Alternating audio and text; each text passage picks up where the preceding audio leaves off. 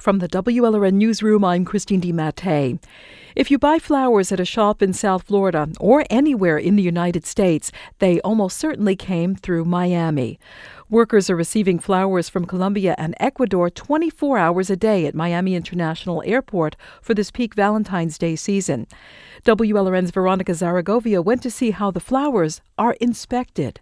Agriculture inspectors grab each bouquet, take off the wrap and tap the sides.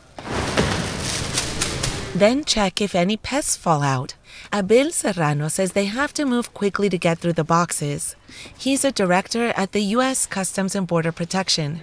If there is something there, we collect them, send it to the lab, identifier, and move to the next inspection. Javier Mesa says these flowers make up vital business for Colombia.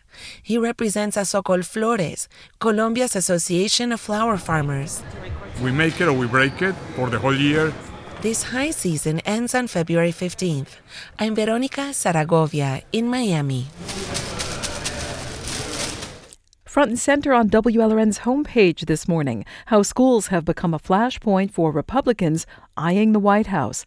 You can find that story at WLRN.org. This is WLRN News. I'm Christine DiMattei.